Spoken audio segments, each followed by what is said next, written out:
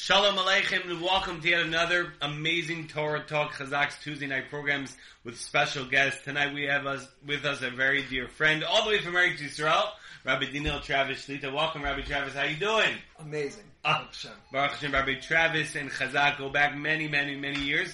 Actually, Rabbi Travis, if I'm not mistaken, grew up in Forest Hills in Queens? That's right. Wow, okay. Forest Hills, Queens, where Chazak also more or less was born.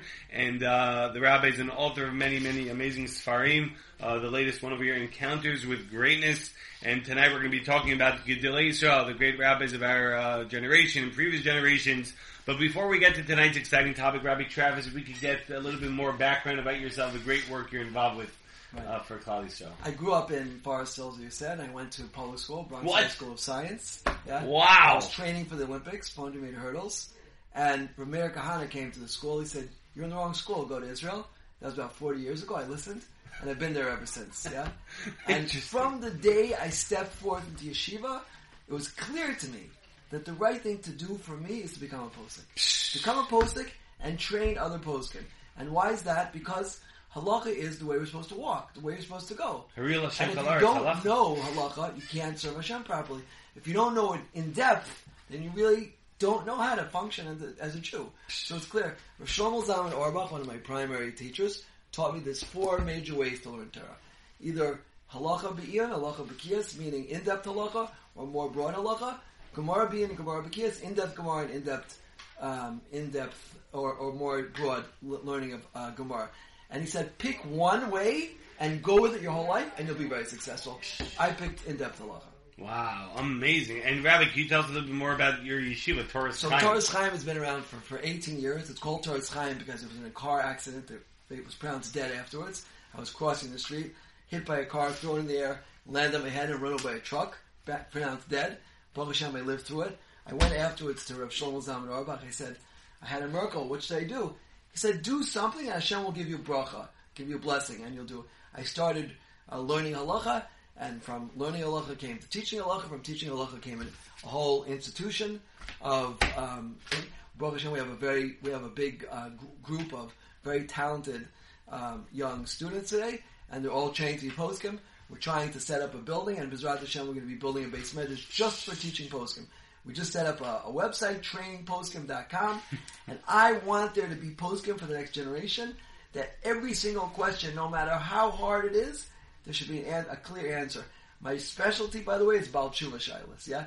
The most complicated, difficult, messy Shilas, that's what I love. Chazak could relate to that, and Rabbi has a lot in common, the fact that Chazak is in the forefront of saving the lives of so many public school students. That's right. And helping them find a Jewish day school, or helping them with after-school programs, Sunday school programs. And they should all know, every single boy who comes through your door should know he could be the next posek door. Unbelievable. I started from nothing, I couldn't read a Gemara, and now, Baruch Hashem, today I'm the head of this school. Hashem. Unbelievable. That in itself is enough for the Torah Talk, Rabbi. Thank you very much. No, that's really inspiring and uplifting, but we're going to jump into the Torah Talk, which, Rabbi, as we mentioned, you are and were very close to many Gedolei, so many great rabbis of our generation, previous generations. If you were to have one unifying lesson that we can learn and apply to our lives, what would you suggest? It's a very, very hard question because there were so many of them, but I'm going to pick one very special one today, and that was they loved every single Jew like he's your own child. Right? Obviously, every single Rav that I had a kesher with, Rav Shlomo Zalman Auerbach, Rav Brevda, Rav Sternbach, Rav Zen Goldberg. I'll share with you a story that happened with Rav Shlomo Zalman Auerbach. We were having great difficulties my first year of marriage. I went to Rav Shlomo Zalman Auerbach, and I told him the difficulties. Difficulties of Shem Bayis, Parnasa, different... Every single thing you could think of. Yeah? Okay. And I went to the Rav, and I said, Rebbe, what should I do? And he said, Ani lo yodea, aval ani ma'od merachem alach. And he started crying. Yeah? He started crying. Translation is the Rabbi said, I don't know. I don't know what to do, but I have so much mercy for you. I have so much love for you. Yeah? Every single Rav I had treated me like I was their only son. That special kesher, that special, and this is why it's so important to have a Rav that you're close to, right? Because the Rav Shimon Shkop explains in his Sefer Ashar Yosha in the introduction. He says, "What is a gadol?" He says, "A gadol is a person. His sphere of influence is great. If your sphere of influence is only on one person, then you're a small person. If your sphere of influence is on the entire Jewish people, that's a gadol. Yeah. So Powerful. they love every single Jew like they're their own child. And we should apply that message because we all know. And this, by the way, was Reb Chaim Kanievsky. That's all, yes. Reb Chaim Kanievsky's greatness Was was loved a 5-year-old kid would come in and he would treat him like the biggest Talmud Chacham Rosh Yeshiva. Unbelievable. That's something we should all take upon ourselves. Like I was saying, that the Beis Hamikdash, the temple was destroyed because of Sinas Chinam, because of baseless hatred. So how do we bring it back? Is by having Ahavat Chinam, by loving all freely, just like the Gedolei Yisrael, just like the greatest rabbis of the generation. So, Selecha Rabbi Stalek Min HaSafek. We know that the Chachamim, the rabbis, tell us that you should make for yourself a rabbi, and you'll have all doubt removed. Why is this such an important concept? You touched upon it a little bit, but being that you had so many great Gedolim and rabbis on your side, what do you suggest for our broad audience? How does one apply this? There's a big trend today to have a dial-in psak, which if you're stuck, that's for sure a good thing. But it's so important to have your own Rav. Why? Because psak is much deeper than just the answer to the question, just opening up the Shulchan Aruch and find the answer. Psak involves the person you're talking to, his financial situation, his shalom bayis situation, what he's all about, how he thinks, how he feels, where is he holding life, what are his difficulties. All of these things come into factor. The word psak comes from the word cut, right? Whenever you learn any sugi in Shas, whenever you learn any piece of Gemara, right, there's always going to be a line. Where can you be? On this end of the line is mutter, and this line is asur. This is forbidden, and this is permitted. A psak is getting to that line, exact line, to know where it is. The more talented, the more erudite the person is, the more that line will be to be lenient, right? Now, that's not to say that you should always be lenient, right?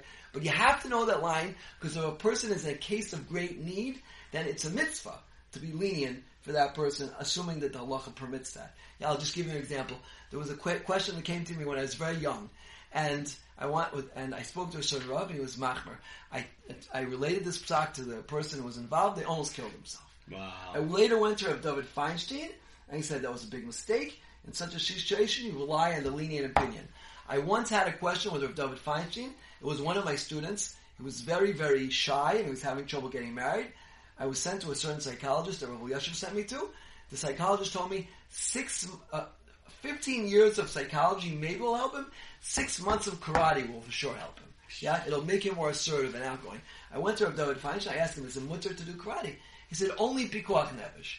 Most people would have given up and just gone home. I said, Rebbe, what's pikuach nefesh? He said, if it'll be more normal, that is pikuach nefesh. This is one of the most important things I've ever heard in my life as a posek. Being more normal is pikuach nefesh. If you could make a person more normal through your psak halacha, yeah, assuming that the halacha allows for that, that's pikuach nefesh. This is what a posek has to need.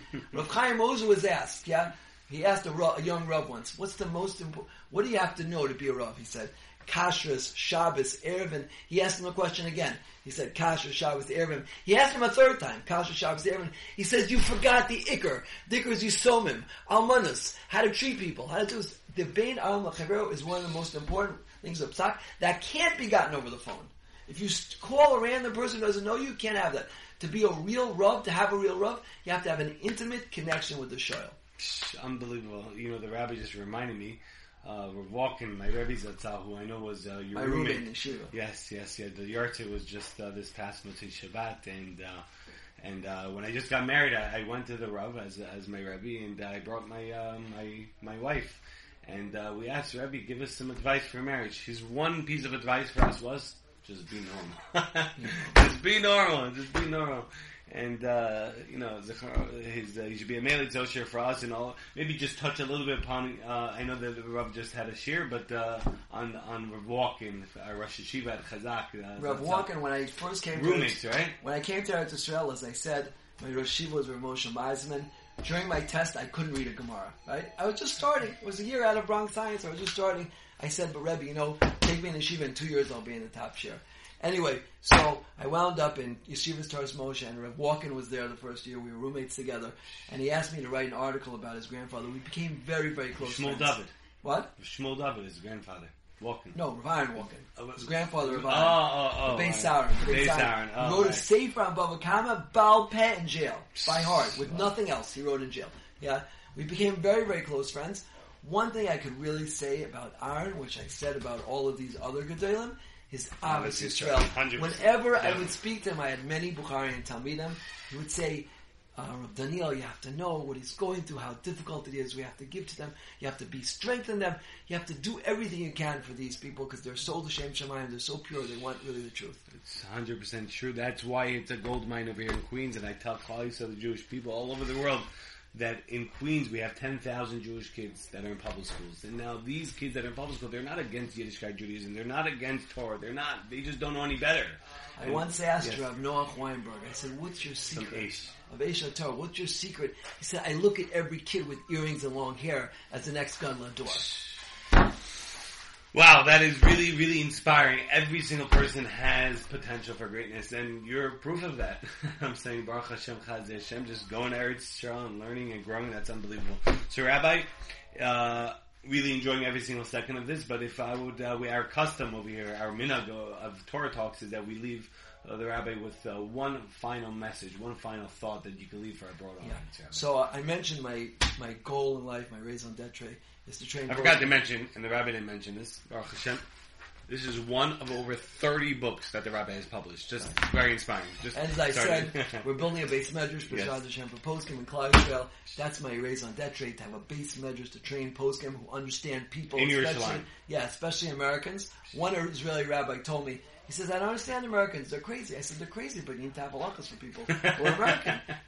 But my other major desire in life, and I've given thousands of shirim on that, right, is to show the world that nothing bad ever happens, right? Nothing Call bad. the Avid Rahman Avid. Everything's for the best. Everything Hashem does good. I've given thousands of shirim on that. I wrote a novel about it. It's called Yedidya. Yedidya.